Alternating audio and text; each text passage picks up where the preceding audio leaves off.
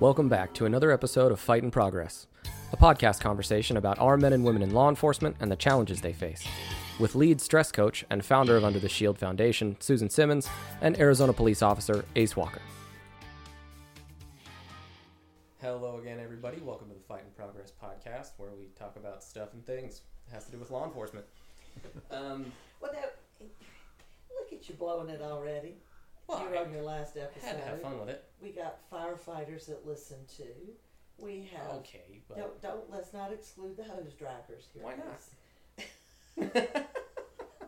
I love you guys. We have military in here and paramedics. It's no fun if we don't make fun of them. Well, that's because I'm on one end, I'm sure they make fun of me.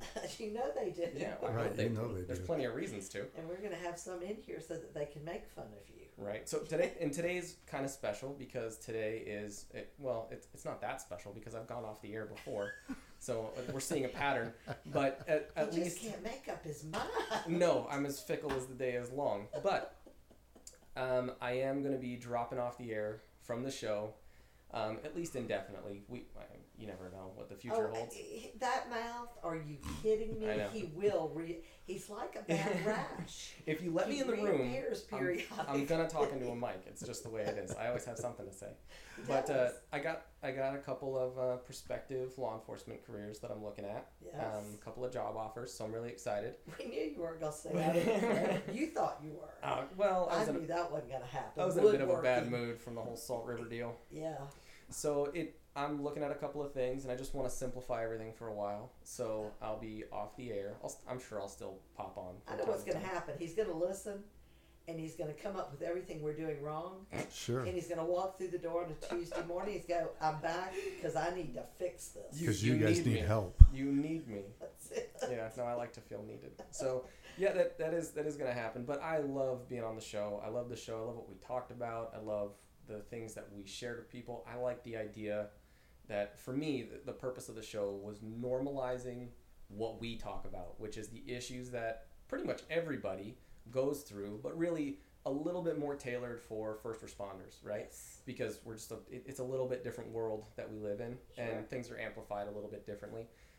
So I love it. I'm not leaving for any bad reasons. Got no bad blood as far as I know. I mean, she hasn't hit me lately, but I throw him out periodically. Again, he always reappears. She does have the red man stick. Though. That's yeah, it is never out of reach. So it's been a really good time. But this is going to be my last episode for a while, and we'll see what the future holds. Sure. But I'll hang out for this one. It's funny, we're having shirts made, or so my people tell me. I have people. I've heard now. People. I know. And my people tell me we're having t-shirts made that say I'm afraid of three things: God, my wife, and Susan's red man Oh stick. yeah, I like it. Yeah, that's accurate and true. And I think the subtitle under it is going to be something like, "And you are none of these." Yeah. So things are going to start getting interesting around Under the Shield now. Now that I have people. Oh, I'll just make sure to listen then. I won't drop by. And So what are we talking about today? What's this last episode going to be before we like? get to that, Tom, we have a new co-host coming in that you're kind of That's handing right. the baton off to. This is true. And this is TomTheBomb.com is going to be his name. I will I not can't be wait. referring to him as that throughout the entire podcast. It'll just be Tom, Or Mr. Tom. no, he won't be Mr. No, Tom. no, he doesn't even get a Mister. No, Oh, wow. no. We only do that in the South when people are older than you and you respect them. Oh, I still call Steve Mr. Steve, and he still hates it. Yeah, I would too. Yeah, but we did have fun Oh, calling him that Oh, on yeah. the podcast. Well, 'cause he that hated day. it. Yeah, Yeah. absolutely. Yeah. But no, unfortunately here I am the older of the two. So you're Mr. Susan. I'm just trying to put two together. Golly, you are determined to be beaten today before you leave this. That would be a good sound effect on the podcast. Oh, yeah. Bap, bap. Would that come through? Give me a good whack on the leg. But anyway, so we are exchanging the baton today. You're passing it off. Welcome, Tom. So to speak. Thank you. I'm looking forward to being on the podcast on a regular basis. Yes, if I don't run him off too. I mean, we don't have a real good track record running here. Yeah. Good luck. God bless, Tom. It's early, right? It's the honeymoon phase. It's okay. But yesterday, Tom and I had the honor of going down to the Garden Spot of Yuma, Arizona, which for those who don't know, is literally on the border of Mexico. Yeah. I mean, you could just about throw a stone from where we were and Just hit the about. wall. And we were down there with Border Patrol, and we had some from San Diego and some from El Centro, and we also had Yuma County deputy sheriffs, and we had, there was another group there. Really, I thought it was just a border patrol deal. You got all kinds of people down there. Yeah, they opened it up to Right. all the agencies around. Oh, right on. Yeah, Yuma City didn't send anybody. That makes me want to question what's going on at Yuma City Police Department, but we'll get into that. Yeah, I'm don't sure, look into that. at some point. It hurt my feelings. Right there in your backyard doesn't cost you a dime, and you people won't show up for training. I mean, really? Maybe they're really short-staffed. Yeah, that's a good There one. you go. We'll give them that one. Okay. Sure. But somebody else was there. Another agency was there, but I don't remember now who it was. We had about 70 Oh, wow. in Yeah. a room that would not have held many more. And I have to tell you, Let's just say it was sold out then. yeah, it was sold out. Pretty much. Sold out. Yes. Yeah, pretty much. And it was hot in that room. And it was funny when we would take breaks and everybody's out, the room would get really cold. And then they'd come back in and the temperature would rise about 50 degrees. Oh, my And gosh. I'm up there sweating and my hair's wet. And Bunch of mouth breathers. absolutely. And then we had my good friend and co-trainer from Phoenix PD, retired, I'm happy to say now, retired Phoenix Oh. police officer, Mark Valenzuela, who told his story. And did an excellent job. He did. He always does. Yeah. Oh, you were there. I was. Yes, Tom was actually. Yes. Tom and his wife actually came to the training. Really? Yes. Was this an open invite? It was. Oh. You were told, don't even go there. Don't even go there. You were invited. Mm. It was open to everybody up here. We donated this training to Border Patrol and those agencies because of all the stuff happening down there. And I felt like that was the least we could do it under the shield. And I was just so thankful that people showed up because, you know, you get to those things and you kind of like, wonder what happens if you come all this way and Yeah. nobody shows. You never know. I've been to those trainings. You get a lot of one-on-one time. Yeah, Tom was going to get a lot of Tom and his wife were going to get a lot of one-on-one. You know, y'all go ahead and sit right there. I'm going to tell you something. It'd be like sitting on the couch. Yeah, yeah. Yeah, I think he was a little concerned that that's really what this setup was. Oh, man. But it was fun. We had a good time. Got a lot of great feedback about the class. And as a matter of fact, now Border Patrol San Diego is trying to get us over there for that, which, and we're scheduled. Tom and I will actually be going to El Centro Mm. end of August Right. for 2 days to do a quarterly training for them. Right on. And we're working on Tucson Border Patrol. So hopefully that will open up. Oh, And things picked right up. yes. Very good. So we're getting a lot of good feedback, but our guest today is a very dear friend who actually is in Alabama. She's living next door to my son. Oh. So she's good people. She and her husband, Chris. Her name is, I'm going to mess it up, Kirsten Leahy Walsh. Did I That's get it close right? enough. Close That's enough. close Oh, enough. wow. It's the southern accent part of it Ah. that messes it up. Now she's not from Alabama because No. I don't hear that accent that I hear from No, you. she ain't from Alabama. She Where ain't you- from them parts. Where are you from? I'm actually from San Diego. Yes. Oh, you're Oh. from my neck of the woods. So I moved here, she moved there. Oh. We kind of probably crossed paths at some point. That's a good trade for the They South. can only have one of us on each side of the Mississippi. If we're on the same side, it's just too much. It'll That's break. it. Yeah. It'll break. It will be all kind of disaster. And that, you know, that is interesting, Kirsten, because every time I come now, there are tornadoes, there are severe storms. Plane You know, delays. there might be some truth to that. We'll find out when I come back in a few weeks. Oh, jeez. We'll see if the same stuff happens in September. You're doomed. Yeah, I think Kirsten missed your comment there, Ace. Oh. But it is recorded. Oh, good. He said it was a good trade for the South. Oh, yeah. Yeah, that was a win. Yeah, I have a feeling today is going to be Abuse Susan Day by Ace. Oh, it's my way out. Yeah, I get to say everything I want to say and then run as fast as possible, and I don't have to see her again for like a month. Oh, I don't know. Something tells me you're Yeah. probably going to be back on the couch Yeah, sooner than later. you're probably right. And that will be in a whole different I'm capacity. perfectly healthy, Susan. Yeah. We've talked about this. Yeah, delusional again. See, this is what happens when you don't sit on my couch on a regular basis. You become delusional like Ace. I'm perfectly healthy. I'll Well, 'cause keep that in mind. Yeah. I start to question, is it that I'm actually not having issues, or do I forget my issues because I don't have anybody telling me what's wrong with me? That could be. I don't know. It Hard to could be- tell. Well, we probably need to bring the wife in here to Oh, no. actually validate any of this bull coming out of your mouth. Doing so well faking it. too. Yeah. So, Kirsten, tell us a little bit about you. So I am a military veteran, and I'm also in the PhD program at the School of Social Work at the University of Alabama. And my focus for my research primarily focuses on military and veterans. However, we started to expand that research to include first responders in that as well.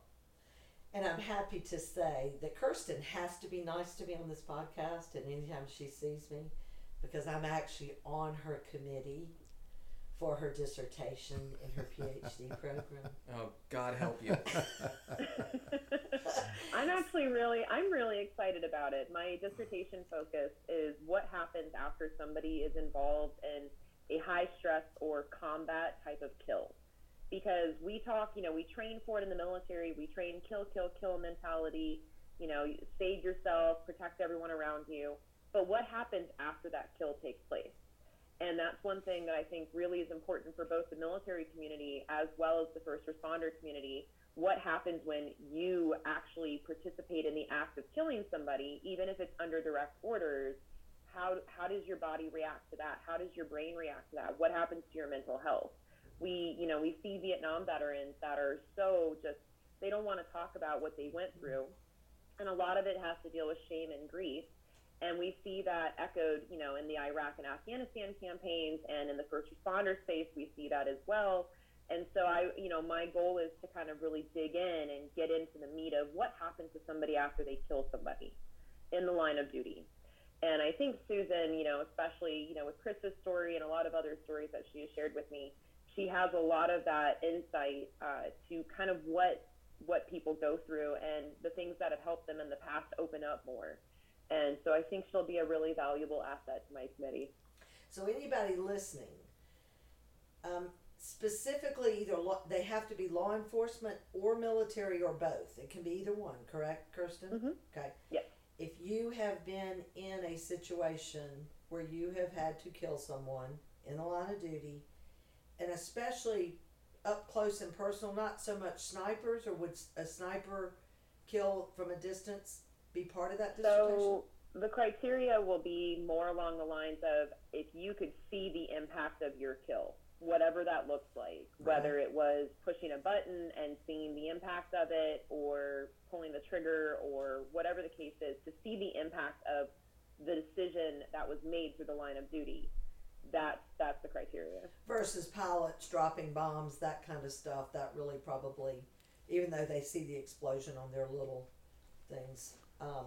So like Mark Valenzuela would be a perfect candidate for this. But if you were one of those people and you're listening and this is something that you would be willing to participate, I assume anonymously, is that correct, Kirsten?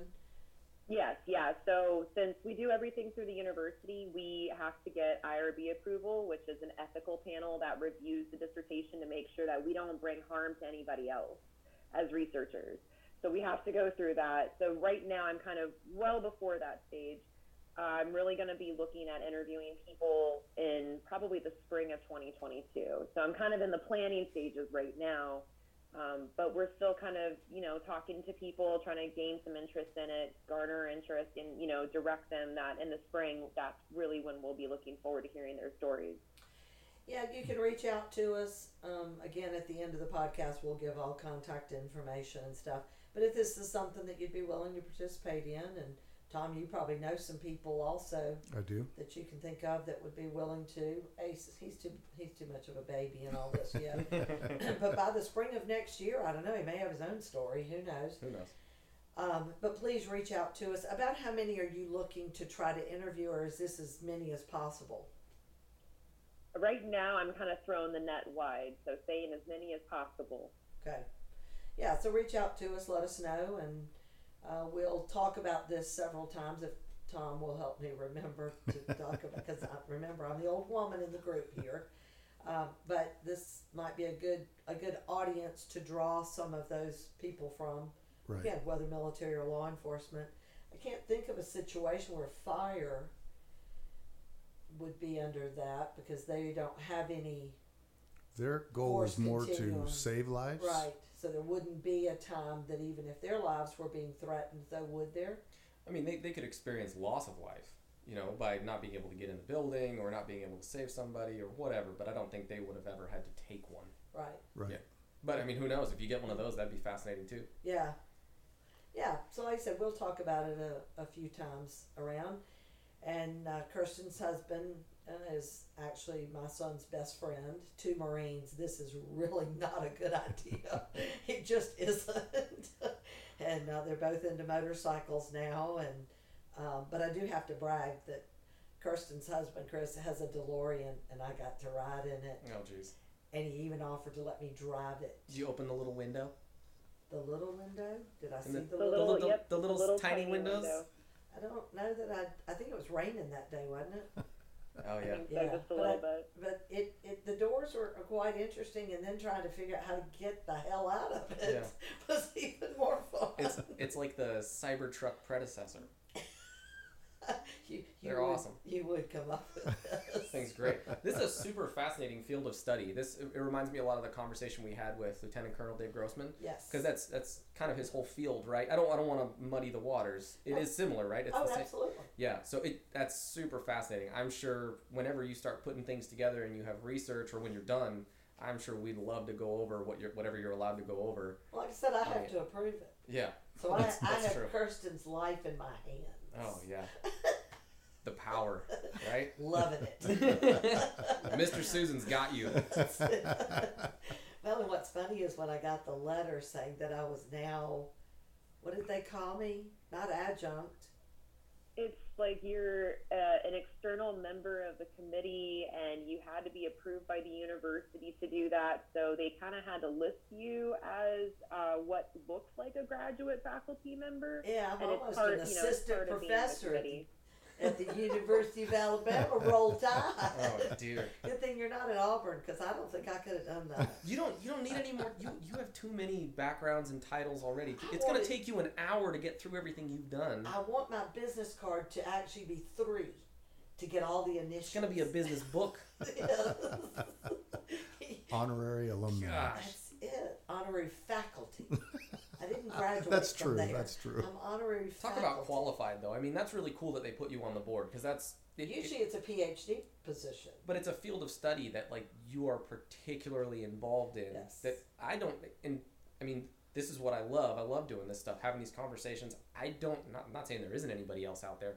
I haven't heard of anyone Right. that's in the same position as you or does the same kind of thing as you. So it's really cool that they are using you as an asset because I mean, how valuable. That's awesome. Well, and it under the shield, that is one of the things. We are unique in that officers can come in here and talk about the aftermath of a shooting, and there's no fear or threat because it doesn't go anywhere. And this is why when Kirsten and I started talking, and she told me what she wanted to do, I said, this is the perfect, really, environment our stress coaches set up for people to be able to come in and say, yeah, I was in a shooting, the guy died, and it freaked me out, but I Yeah. can't tell anybody about it. And this is part of what Mark was talking about yesterday. And, really and truly, Kirsten, we need to get you at one of the trainings when I do this, because Mark telling his story and his wife, who is his second wife, he's a combat Marine, and so he comes from both places, and his second wife was a police officer for 10 years. And to hear the talk of the exchange between them after his shooting, where he was shot and he killed the guy, and he's joking with his wife when she picks him up, and her response isn't as an officer, but as a wife and mother, Right. and she shuts him down. Right. Because he says, I can't talk to her now because she went through something also. Are you going to bring spouse, the impact on the family and spouses into your dissertation, or am I making this thing too big for you? Oh, that's definitely going to be the next step. While I focus purely mainly on the individual, the next step for the research would definitely be to include something like that. And when I finish research, that doesn't mean that it's done. That just means I got it to a publishable place. I would love to continue on and, continue writing and researching these areas because it is a really big field. Where it comes from for me is actually around my uncle, who is a Vietnam veteran. My Uncle Bruce, and he passed away in December of 2020 for issues related to Agent Orange, which were at the time not valued by the VA as they are now, which happened I think in April. And so my uncle, when he was drafted, he was actually drafted into the Navy, but while he was standing in the recruiting line, he made a smart comment, and a Marine happened to be walking by right at that moment and said, "Oh, you'd be perfect for us. Why don't you come over here and stand in the Marine Corps line instead?" So he became a Marine, and off he went to Vietnam. And when he came back, he didn't really tell people a lot of stories. He didn't really share his experiences. He really wasn't comfortable with it. And from the most of my mom's knowledge and my knowledge, he really did not have a lot of military connectivity after he left. And so what that led to is he continued to just hide all these stories.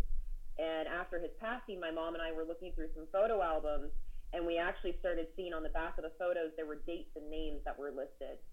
And we were able to trace back some of his information to the battle and the siege of Khe Sanh, which was a very pivotal battle in Vietnam.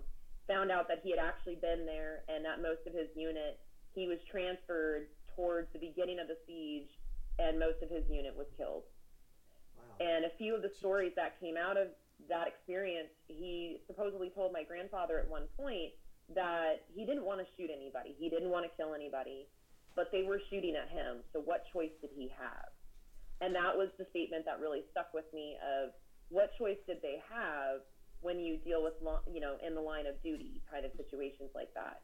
What choice do you have aside from pulling the trigger or targeting somebody or running them off or killing them? And so that was really the nexus for my dissertation idea. And I started realizing, of course, after our conversation, Susan, that law enforcement deals with this very similarly to the military, where they train you, they give you such great training, they spend millions of dollars getting you where you need to be, and then all of a sudden you kill somebody. Where is that therapy? Where is that support? Where is that guidance? Well, and that's one of the things that Mark talks about in his, and that's where I think so much of the mental health, they are focusing a lot of times, especially when they're dealing with law enforcement officers. I haven't really talked to many with the in the military, but Mark and I have talked about this. By the time he came to me, he had already been to a psychologist. He had been to a counselor who watched his 11-second video of Mark literally in the daytime. The guy pops out from a vehicle, shoots him and his sergeant. The sergeant catches it in the lower part of the vest. Mark catches one in the vest under his arm and then one in his arm. And Mark starts shooting, but there's an SUV between him and the bad guy, and he's shooting through the SUV as he's transitioning around the back of it, and the guy runs up the stairs and he shoots and kills him. And they focused, the mental health people focused the ones that could. One of his counselors actually watched the 11-second video in her office. She asked to watch it after he had asked for a therapist who specialized in military, PTSD, and law enforcement. And he plugs the little video in, shows her the 11 seconds, and she literally starts crying. And he goes, "Ma'am, it's going to be okay. Let me just pop that evil video right on out of that computer." Oh, dear God. And he's thinking, if she can't handle an 11-second video where there's no blood, there's no guts, there's no body parts, how in the world is she ever going to be able to help him with anything? He had 18 years on the job at that point. And the focus tended to be strictly on the shooting. And the reality is I ask people that have been shootings all the time, do you ever come out of an academy thinking you're never going to be involved in one? Right. No. No, they train and prepare you for that. Most officers never have to do it, fortunately. But if you're only going to focus on that part and they don't focus on the aftermath, and that's where this is going to be so important, because Mark, really, it wasn't about the shooting, and he even makes the comment, and Lieutenant Colonel Grossman said this to him one time, you know, hell, it's only fair he shot you first. You do get to shoot back. Now, new officers out there listening, I've had them tell me that you do not have to wait for them to shoot at you first. I don't know who's teaching that in academies. But be aware of your department's policies and procedures. Yeah, Exactly. absolutely. Be aware of the things that are not policies and procedures, because you didn't even violate a policy or procedure. This is also true. So it may not even be written. You got to know what's in their heads. Read the subtext. Absolutely, and make a lot of assumptions. And Susan, you know, I think there's one thing, my husband, Chris, he has, one thing that you said really stuck out to me about Mark is that, you know, family members, they'll protect others from their stories. And I can see that with my Uncle Bruce. One thing I have to say about Chris, you know, Chris was involved in multiple firefights. He was deployed to Iraq during the initial invasion in 2003 and 2004. And he's a He Marine, ultimately- for those that don't know. Yes, yeah, he was a Marine, and he was shot. He is a Purple Heart recipient. He was wounded in Al Anbar province right outside of Fallujah. But one of the big things that Chris has never really done with me is he's never hidden his story from me. He's shared it with me multiple times. There's been books that have been written that have included his unit or his deployments in there that he has shared with me.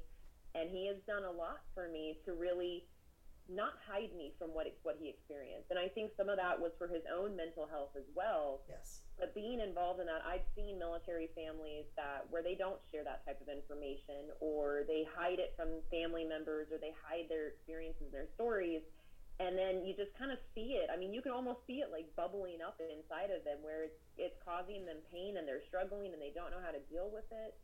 And what I want to start doing is moving towards normalizing them sharing their stories. We shouldn't be responding with tears and saying, oh my gosh, what a crazy situation.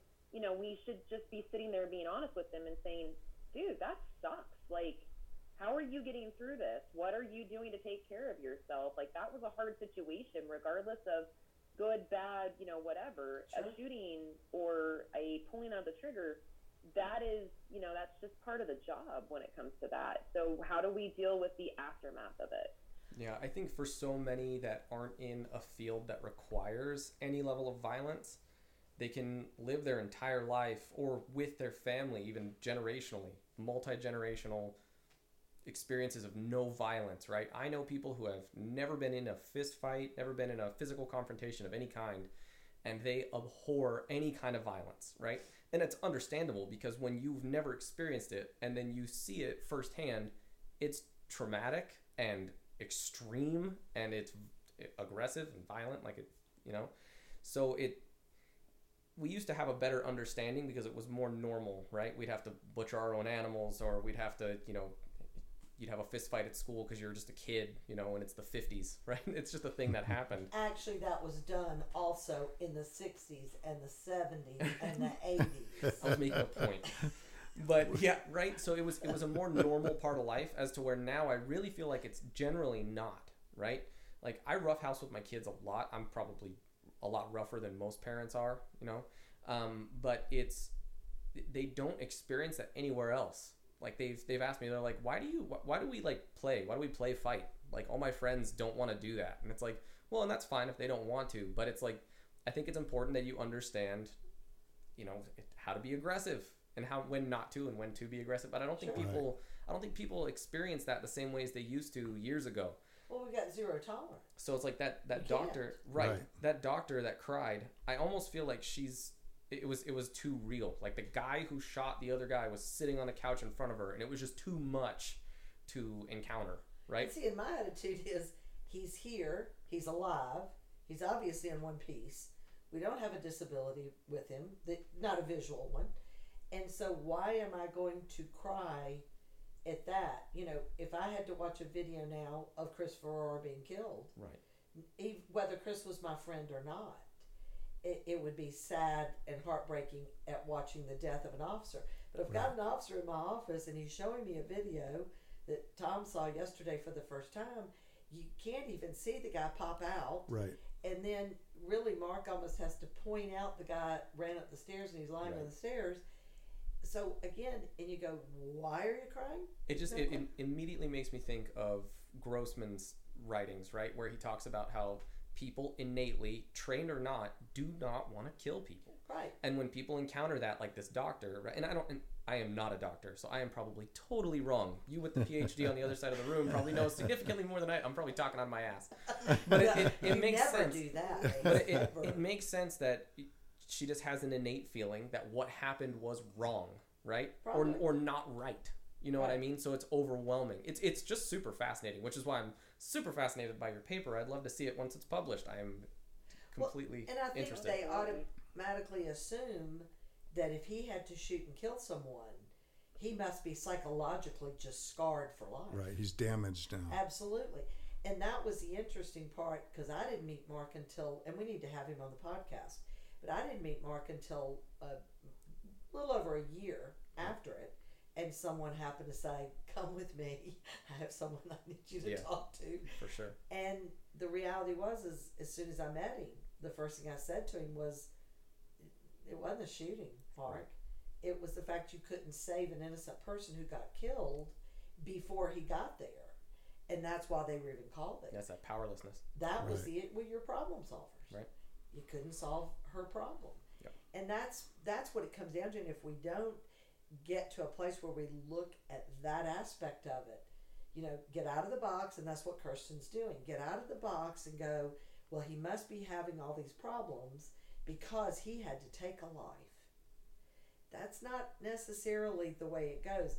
Some of it, I think, with some that I have talked to, some of the former Marine recons who struggled with some pretty tough times, and I think some of them were shocked at their own level of fear that is necessary to activate that ability to be able to kill someone. Right. So this was going to be my next question for you, Kirsten. Was it Kirsten or Kirsten? Kirsten. She's going to say yes anyway. Look how nice she is. Right. She doesn't care. She's going to answer. Hey, you. Yeah. So my next question was going to be, I'd be fascinated to find out if or how many officers felt like they wouldn't be capable of taking someone's life, or not even officers, first responders, military, whatever, whoever, if they felt like that was something that they were even capable of. Because I know a lot of people outside of that world, talking about people who don't encounter violence, right, who say, I can't even understand why somebody could do that or how. And the fascinating thing I've learned over the last couple of years in the job, talking with Susan, reading books and studying a lot, is we're all capable of horrible atrocities, right? All of us. And we just don't think we are. I think it's a level of naivety that we have. I'd wonder if that line kind of gets blurred when you put yourself into a position like the military or law enforcement, when you kind of just adopt that as like, oh, I have to be capable of this or something. That'd be really interesting to find out. And then the differences between those who signed up for the military and those who were drafted, those who were put in that position against their will. That's also a super interesting question. Absolutely. And we see warfare is changing. Warfare is changing every day. Warfare just meaning combat in general. So we see that here on the streets. We see that, in war campaigns that are officially war campaigns. But we're heading into what we call fifth generational warfare, which is known as the war of information and perception. Social media, online presence, stuff like that. We're getting away from, direct combat, hand-to-hand combat. There are dissertations and papers out there that actually encapsulate full-on hand-to-hand combat and the impact of those kills on individuals. I'm looking at the more broader sense, just kind of like what you're talking about, Ace, that inherent ability to survive. And, you're talking about depravity and how humans can be capable of anything. There's a fantastic book that was turned into a TV show on TNT, and it was called The Terror. And it's based on a true story about a ship back in, I believe it was the 1800s. And they ended up getting stranded up in the Arctic. and they resorted to cannibalism and atrocious things on each other simply because they needed to survive. You know, survival of the fittest is not just a moniker. It came from somewhere, and it actually has a lot of value to it. Survival of the fittest, you have to be smart, willing, cunning, willing to do these atrocious things in order to survive. Right. And that's one of my really big interests is how do we tap into that, and kind of like how you were saying, Ace, how do you turn it off when you need to, and how do you turn it on? Exactly. Because we don't really have a comprehension of that. Right. It seems like something that we've turned away from because of the terrible things that can come from it. But I'm sure there's also an incredible level of like ingenuity and discovery there that we're just scared to tap into because of how gruesome and deadly it can be. I'm sure there's a balance there that we're afraid to tap into. But that I'm super excited for you and your paper. This sounds really interesting. Well, and what's going to be interesting too is because statistically it's shown that once a law enforcement officer has had a fatal encounter, More likely. they are much more likely to have a second one and a third one. Yeah. And I actually do have. We had that statistic on our couch 2 weeks ago. Oh, yes, we did. Yeah, we did. Yes, we did. 3 in a year. And we have a name for people like that. And it ends in Magnus. and yeah, he had 3 encounters, two he did kill the person in 12 months, Kirsten. Yes. And so he is one that will be part of your study, whether he knows it or likes it or not. But the interesting part of it is, it's like Mark was talking yesterday. He rushed to all hot calls, and he couldn't figure out why. And the officer Dave that was here, that was in 3 in 1 year, asked me the same thing a few months ago. He goes, why is it that when these hot calls go out, because he doesn't have to go to all of them, he can, but he would rush to all hot calls. And my thought on it is that nobody knows if they can actually do it till they do it. And the ones that have done it know they can, and subconsciously their thoughts are, I've got to get there, because the others may not be able to. Right. And there's one here who is a retired Scottsdale officer. I'm also going to put in touch with Kirsten. He had 7 shootings, 6 kills. And it's funny, the first time I met him, he didn't know me. I wasn't living out here, but I was teaching out here. And some of his guys brought him to me, and they had told me what had happened. And he came walking up. The first thing I said to him is, what the hell's the matter with you? And he backs up and looks at me like, here it comes. And he thought I was going to criticize him. And I go, I just wonder why it wasn't 7 for 7. And he said, well, that was the first one that I didn't kill. I said, well, in Alabama, we call that target practice. You obviously improved. And we became very good friends. And I think he was one of those, he was doing the same thing. That's why he wound up in those positions, because his last one, it was a man holding a child or a baby hostage. And when the officer got there, he pulls out his rifle, and before he takes the shot, his thought was something to the effect of, this will end my career, because departments get really weird about stuff like this, even though all are justified, all are good shoots. You train them to do it, they do it, and then what do? We stick them in a closet somewhere. And before he pulled the trigger, he said, this is going to end my career. Is this worth it? And he pulled the trigger, and he said the most amazing sound was the man dropped the child, obviously, to hear the baby cry. Because he knew we'd taken out the bad one, and the child is okay. And so I think he's going to be a real good one for you to talk to also.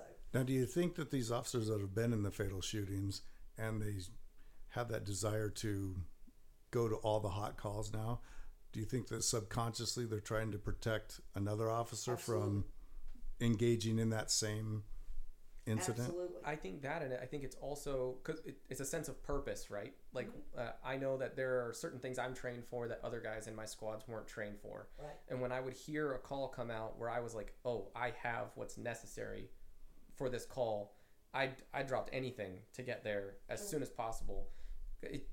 Because I think these guys that go through it, what was his name that was sitting on the couch with us? Dave.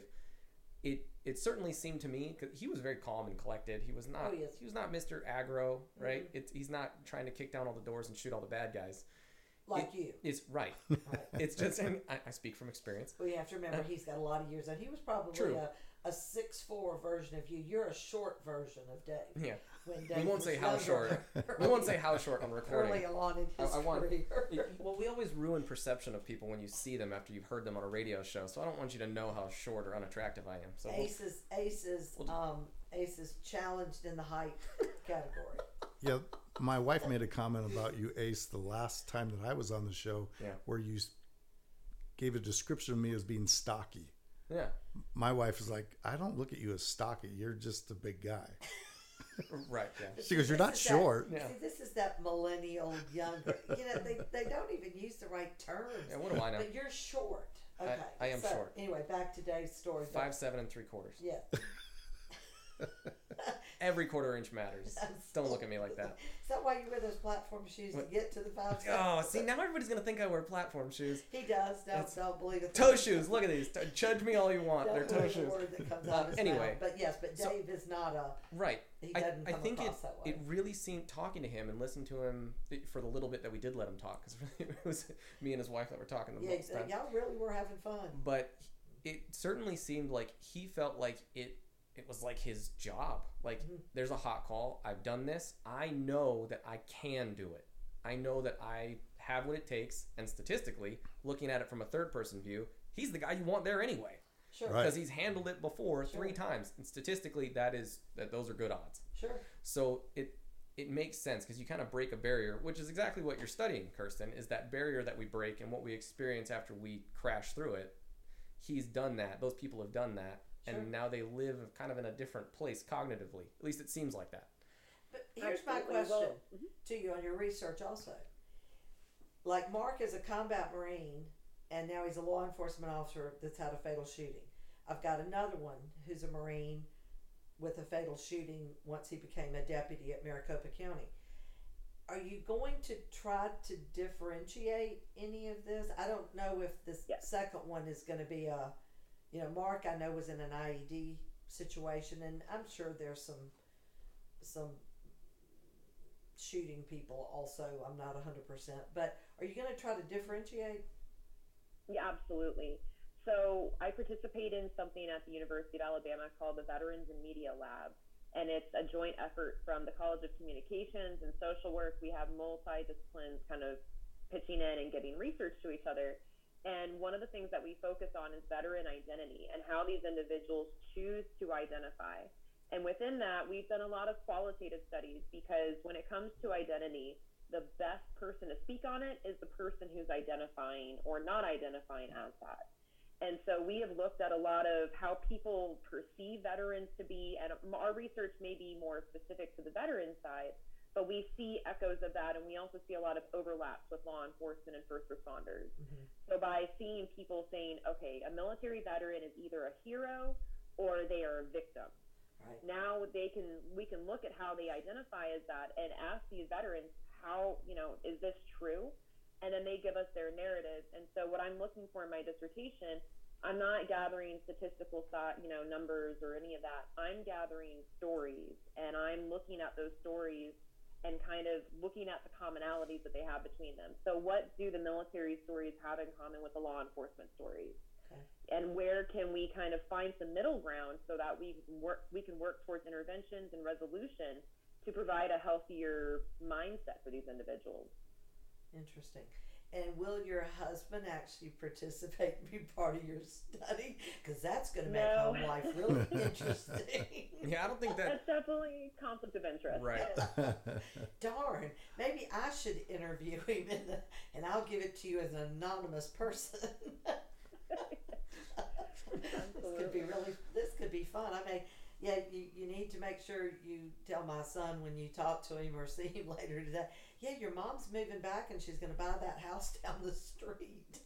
Oh, we like to joke around with him. We're like, we heard there's a house going up for sale. We'd love to share that with Susan. And the look on his face, all the colors just immediately drained. And for the audience, my son does love me. He just doesn't want me living right down the street from him. But it could be fun. Yeah, well, it'd be entertaining. Yeah, but yeah, I've got several that are popping into my mind now talking about this, And I'm glad to hear you're not going at it statistically, because I think everybody has gotten to a place in this world that we know statistics can be manipulated to look any way we want it to look. And yeah, there's always bias, right? Yes. Right. There's always. I mean, you have your own biases going into the study. That's why it has to get reviewed, and that's why it has to get torn apart. Well, and I don't think people want to be a part of something that's going to label them, especially problem solvers like military and law enforcement personalities. I don't think they want to be a part of something that's going to label them as a victim because they fell into this percentage or that percentage of something. Because I think we do enough of that. That's something Kirsten and I've talked about that the mental health field, they like to label people. And I say they, even though I'm the master's level counselor, but Categories simplify things. yeah, I don't like to put myself in that category where I don't ever want to. I don't do victims in my office. You know that. Yeah. If you want to be a victim, you go pay somebody $150 an hour and you be a victim all day long. I get you in here, I want to get you fixed, get you out, because I got 5 more that want to come in and Right. take your spot. Because I believe people can be healthy after these fatal encounters and other things that happen in life. It doesn't have to be an officer in a shooting. I've worked with rape victims. I've worked with domestic violence victims. They can stay a victim or they can be a survivor, but they don't have to be in that poor me and this happened to me and that's why I am the way I am. I just don't believe in that. Right. I don't know about Kirsten's Oh, got no, the advanced I education. agree with you.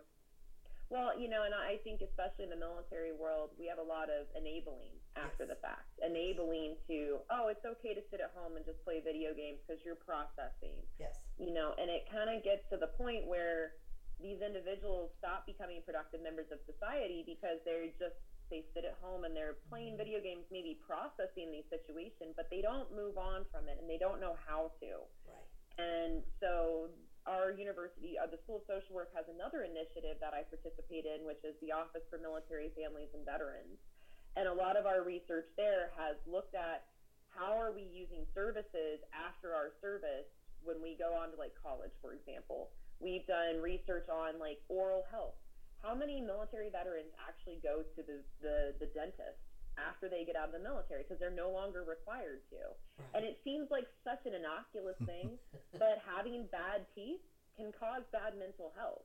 Sure. And so we found ways, to measure this kind of stuff where we can look and say military veterans are less likely to use certain oral health, methods, dentists, stuff like that, because they're not required to, they're not being forced to. So they think that it's an act of rebellion for them not to do it. Sure. And it's kind of weird how little things like that work up. But we've, my advisor, Dr. David Albright, has done so much research in this area that there's a whole portfolio of research just about college health and veterans. Wow. And it's, it's by producing every single one of these reports that we start making moves towards how do veterans take better care of themselves? How do they become productive members of society? How do they move past PTSD? Right. How do they move past getting a diagnosis of a TBI? How do you keep going? So that's kind of ultimately where I would like to be, is producing results that impact the mental health of these individuals for the better. Well, and I hope your research is going to lead you also to that. And we all get it in here.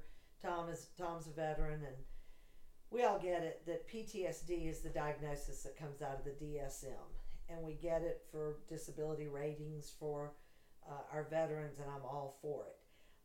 But we have to get with people that it's an injury in that you can, and this was one of the things I was teaching in the class yesterday, you can have a psychological traumatic brain injury or a physiological traumatic brain injury. The physiological, obviously, is going to change the makeup of the brain, and there's so many factors that come into play there that is probably going to be one that's more accurately a disorder, meaning permanent. But again, your limitations are going to be based on which part of the brain is impacted. Right. But from a psychological traumatic brain injury, it is exactly that, an injury that can heal. And to me, that post-traumatic stress is an injury like the example I give of a broken bone in the trainings. If you break a leg bone and you go, I'm this badass cop, veteran, whatever, and I'm just going to walk it off, it will cripple you and disable you for life. But if you go to a specialist who understands and wants to treat the problem, set it, cast it, pin it, operate, whatever, then it may bother you at certain weather changes, but it doesn't have to run your life. Well, and in the military world, unfortunately, we have the culture that supports permanent disability. Yes. And a lot of it comes from the organizations that provide disability benefits for us, such as the VA. Right. The VA, that was supposed to initially be a point A to point B. They give you disability money so that you can kind of get your life together after your service, and then you can move on and say, okay, I'm better now, I'm good, I have a career, I have a job, I don't need the finance here. And that disability rating would go away. Well, then we started seeing more permanent problems, the brain injuries, the cysts, the amputations, the polytrauma. So it makes sense for some individuals to receive disability benefits their entire life. But then you have the rest of the veterans that are like, well, if they're getting money for their entire life, maybe I could too. Yes. And they never really figure out a way to be more self-sufficient where they don't have to rely on the VA money. And the VA money, I mean, it's accessible online. You can see how much money veterans make, but it's a lot of money. Yes. So who would willingly turn that away? And that just perpetuates this culture of, I'm injured, I'm diseased, I permanently have these problems, there's no way for me to get better. Right. So let me just play my video games, sit on my couch, earn my VA disability money, and not be that member of society that could change the world. Exactly. And I think it promotes a lot of people who really and truly don't have the problem, but they step into the system and get themselves labeled as having the problem. And the more you have those people than the ones that truly have the issues, they are less likely to come forward and try to get the benefits. Right. Because they're looking at a bunch of people who never did anything, never really deployed into bad situations or had bad things happen, who just want the money. And I think it really hurts the whole system. Well, and this, to me, sorry, go ahead, Kirsten. Well, I was going to say, and to be fair, the military, in all honesty, because you could find all this stuff for free online, the military is not competitive anymore with the real world in a lot of fields. So I was a respiratory therapist when I was active duty, and I spent a lot of time in ICUs, and that is a very skilled position. The military spent a ton of money training, individuals like me, and they deploy them all over the world. But I could make 3 times or 4 times more by getting out of the military and taking a contract in Dubai for 5 years. And so the military is not doing what they need to do to keep people invested and doing these 20-year careers. And what's ultimately happening is you have people that are joining the military for the wrong reasons. Yes. Those reasons could include education benefits, which are fabulous, or healthcare benefits, which can be great. But ultimately, if you don't have your heart in the right place, is it the right place for you? Right. This is exactly where I was going with it, is because I know people on both sides of the spectrum, like we were just talking about when it comes to disability collection, right? People that actively take advantage of the system. Let's say there's 2 examples of that, right? They both take advantage of the system, but one is of the victim mindset where he actually says, like, yeah, no, I'm injured, I can't do this, I can't do that. The other one is like, hey, it's a perk, I'll take it. But he's also out there changing the world, right? He's a hardworking dude, but he's like, hey, I'm part of the system, why not take a piece? So this to me highlights the common denominator, which is how we think about things, our actions and our thoughts, right? Because if we get trained properly, you can have the system or not have the system. We could talk political views on the VA. I don't like free money. I think free money kind of it disables people. But either way, you can have it or not have it. But if you get people to think in the right way and to act in the right way because of those thoughts, you can fix a lot of these problems. But it starts with these conversations, these studies, and educating people, right? Just like you're talking about. If we could have classes to educate people on, is this the right choice? Is your heart in the right place? Do you make the proper types of decisions to be put in this situation? Because we're just going to set you up to be a person who sucks all the life out of the system because you can. And that's not proper. It doesn't mean that we need to destroy the system, or maybe it does, but it certainly means that we need to educate people on the whole spectrum, right? We talk about that with law enforcement. I'm sure it's exactly the same with military, really anybody, with human beings. The more we know, the more insight we have, the better choices we make, the better actions we take. So that needs to happen. And I think Kirsten's dissertation is going to bring a light to a lot of things that we've preached it under the shield from the law enforcement perspective, but when you bring the military into it, I think it's actually going to give a lot more credibility to the stuff we have talked about and the things we have said, and I'm hoping it's going to really bring some major changes to the mental health world in dealing with these individuals, because I think Kirsten and I are of like minds in that. Again, she's more educated than I am, and let me tell you something, this is the smartest lady that I've ever met, and that includes all you stupid men, but anyway, she and again, you're born that way. It's not a criticism. She had to hit back. I've been hitting her all morning. She had to hit back. It's just a fact, and it's okay. Y'all are very simple creatures. It's not it doesn't mean you're not intellectual, but you're simple. Some of you are intellectual. Some of you are not. Let me just take this moment to apologize to 80% of our audience for the insult you've just received. It's a fact. It can't be an insult. It's a fact. But I am telling you, I can call Kirsten and go, hey, I got a veteran, and he's got this going on, and he wants to do this, and he needs to get some education. And no lie, she pulls it out of her head, puts it in a text, sends it to me in like 30 seconds. She is a damn walking encyclopedia. Oh, she's the savant you were telling me about. She's the one. Okay.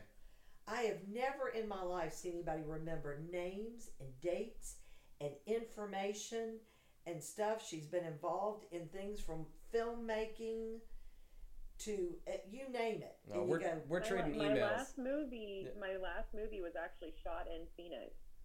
See, I'm telling you. We're trading emails before this is over. I go, hey Kirsten, I need somebody to do this. I got it. I got them. Let me text them right now. Jeez. And if they don't know, if they can't do it, they know somebody who can do it. And why don't you do this? And I'm going, huh? Just do it, Kirsten. I don't even know what you're talking about. I don't know the words, the language to even tell the person what I need them to do. Yeah, I think one of the important things with that is that I'm third generation Navy. And so my father went through and he retired out as a chief warrant officer, and he had the same mentality that I did. When he got out, he didn't want to get out. There was no way. He wanted to be a lifer in the military, and he served over 30 years. But one of the big things that he did when he got out is he turned around and gave it all back. He's been mentoring. He's what we call in the military a death plate leader. He actually was mentoring younger individuals his entire career, family members, friends, whoever needed career counseling, advice, anything like that. So I grew up watching my dad do this. And then when he got out of the military, he's a forever student. He's been using all of his education benefits, and he's still in school almost 15 years after he's gotten out of the military. Wow. But he spends a lot of time communicating and networking with other veterans, other individuals, whoever he can meet and talk to. He talks to everybody. And I got to grow up watching that. Sure. So when it came time for me to get out of the military, I turned around and did the same thing, because my experience getting out of the military was really hard. Transition, and I'm sure a lot of law enforcement can relate, of when you leave that field that you have been so pivotal in, and you leave it and you're like, what's my purpose now? Yep. What am I going to do? How am I going to provide for my family? Yep. A lot, so when I got out of the military, it was a little rough. And, I had school already laid out and planned out, but sitting at home, I'm like, man, I used to wake up every day at 5 a.m. and go to bed at 10 p.m. at night. How am I sleeping all day now and I'm still tired? And, I know a lot of people go through that. And so it's all about finding your purpose, and whatever I can do to give back to the veteran community to help people find their purpose, because that's what works for me, I will gladly turn around and give it back. So now I'm serving on the Leadership Council for the Central Alabama Veterans Collaborative. I spend a lot of time volunteering. I put my research in simplistic terms so that it's not, academia is ridiculous. Yes. Why are we writing in like 5-syllable words when we could just say it in 2 syllables? Right. So I want to make sure my research is readable by anybody who picks it up. Yes. And it's interesting because, again, one of the things we preach at Under the Shield is people in military and first responders, one of their 3 characteristics is that they're a caregiver. And when you leave the field, and I get really tickled, you're one of them right here, Ace. You're my case study, you and several others. But it's just like when you had the situation at Salt River, where they were stupid and they fired you over this podcast. Not that I'm not going to plug that in every opportunity I get. but you thought, you know what, maybe I'm just not supposed to be in law enforcement. Oh, woodworking, this is fun. I'm going to do this. And I'm back in the restaurant industry where I grew up. And this is, yeah, and it took you how long to go, I think I miss it? 4 months, 3 weeks, and 2 days. There you go. And it's like the guys that come in here who are so frustrated by the environment right now. And they're like, I just want to go to work at Home Depot. Nobody gets mad at you if you don't have a sink because you order it and have it shipped to their house. And Mark, yesterday, Mark, I knew it wasn't going to last. Mark is working for the state. And what is it he's investigating? Title fraud for title ADOT. Fraud. Yes. And he works from home. And so on its face, it looked great. So he was home during the pandemic working, and he's doing title fraud. And all of a sudden, then it's kind of like, I kind of miss all the interaction and being out with people and getting into things and stuff like that. And that's what concerns me about all these guys retiring at 20 rather than doing the extra 5, because out here, at least at Phoenix, it's $500,000 they're walking away from. Mm-hmm. Yeah. Because they're so frustrated and stressed over the environment. But give them 6 months at Home Depot and they're going to be losing their minds. Yeah, my advice there is, if you're anything like me, and it sounds like some of you are, take your paid time off, take 2 months, Yes. go get your job at Home Depot or woodwork in your backyard, whatever you want to do, get it out of your system, because I'm telling you, by the time those 2 months are over, you can't get back to work fast enough. And see, look at Kirsten. Yeah. She gets out of the military, and what is she doing? She's getting her PhD in social work.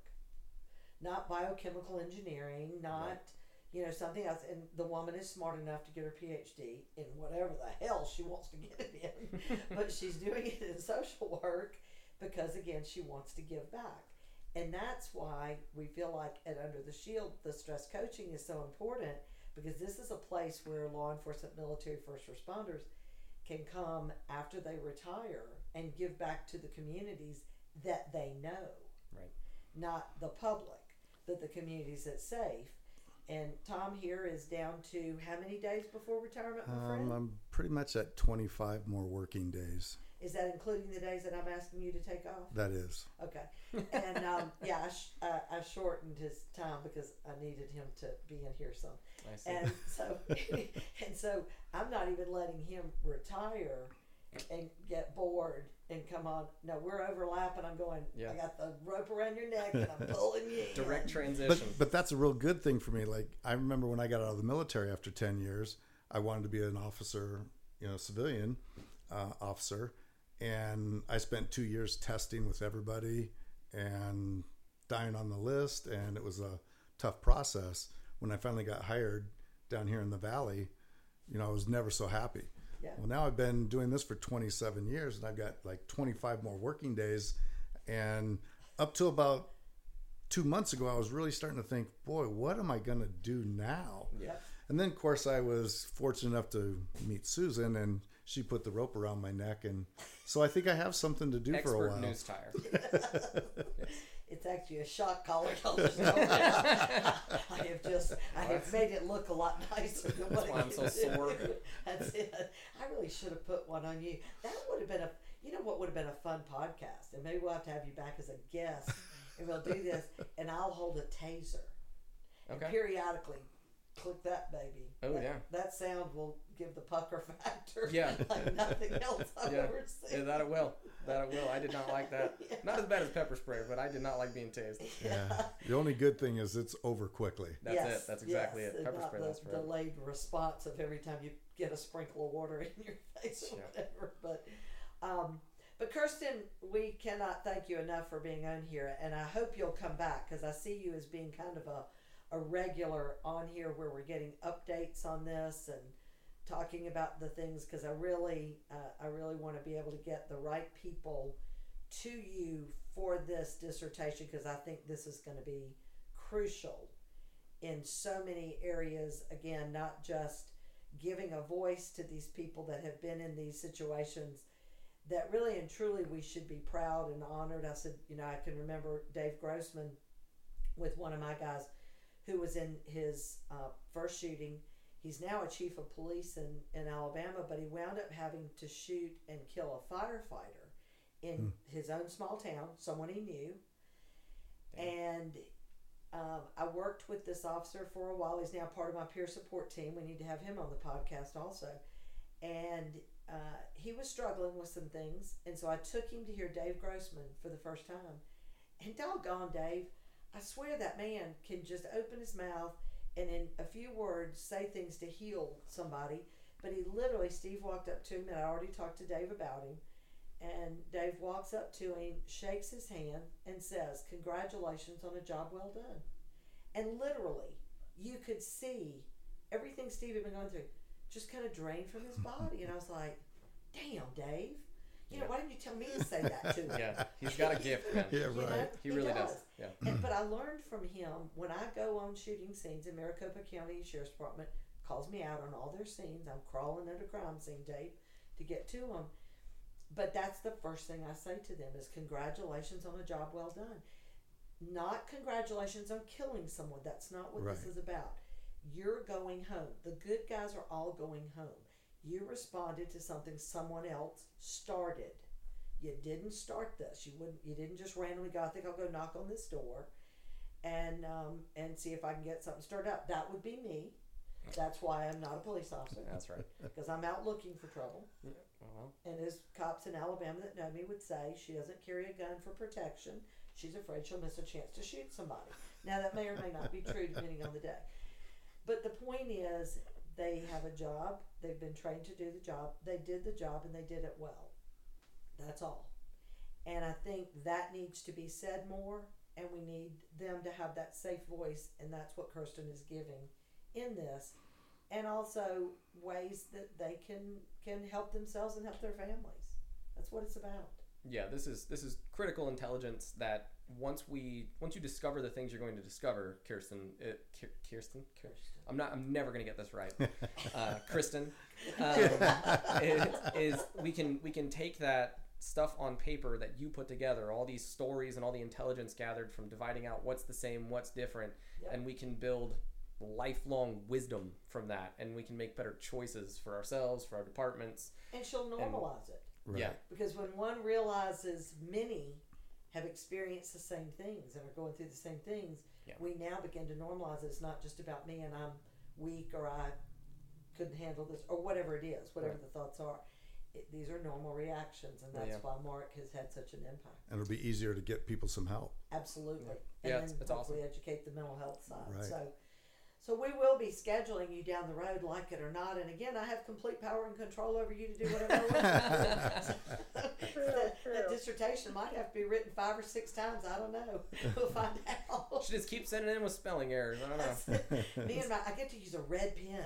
Oh, this is going to be fun. Oh, what have they done? Wow. Well, that's one way to keep me in Alabama, Susan. That's right. Well, my son will be behind that then because he's going to go.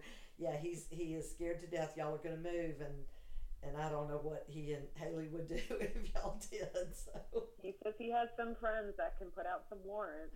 oh, I'm sure that can be arranged. We have our ways. Oh, jeez. But Kirsten, thank you so much for taking time out of your busy day and tell your husband hello. And I'm looking forward to seeing y'all again in September. Hug my child for me, since I don't get to, and tell him Thank you. And I'm looking into that house. down the street. Congratulations to you on a job well done with the podcast. Well, thank you. We're excited about it, and even though Ace is jumping ship on us, whatever, he'll be back. Audience, don't think he's gone for good. Right. Like I said, he's like a rash. He'll pop up periodically, and True. We'll have to have him in here for entertainment. Well, we have to come up with a new alias once you go to work for a new agency, so that they won't know. And Ooh, maybe I'll reveal my real name. I don't know. You'll always be Ace to me now that we've done this. People literally think that's my name now. I know.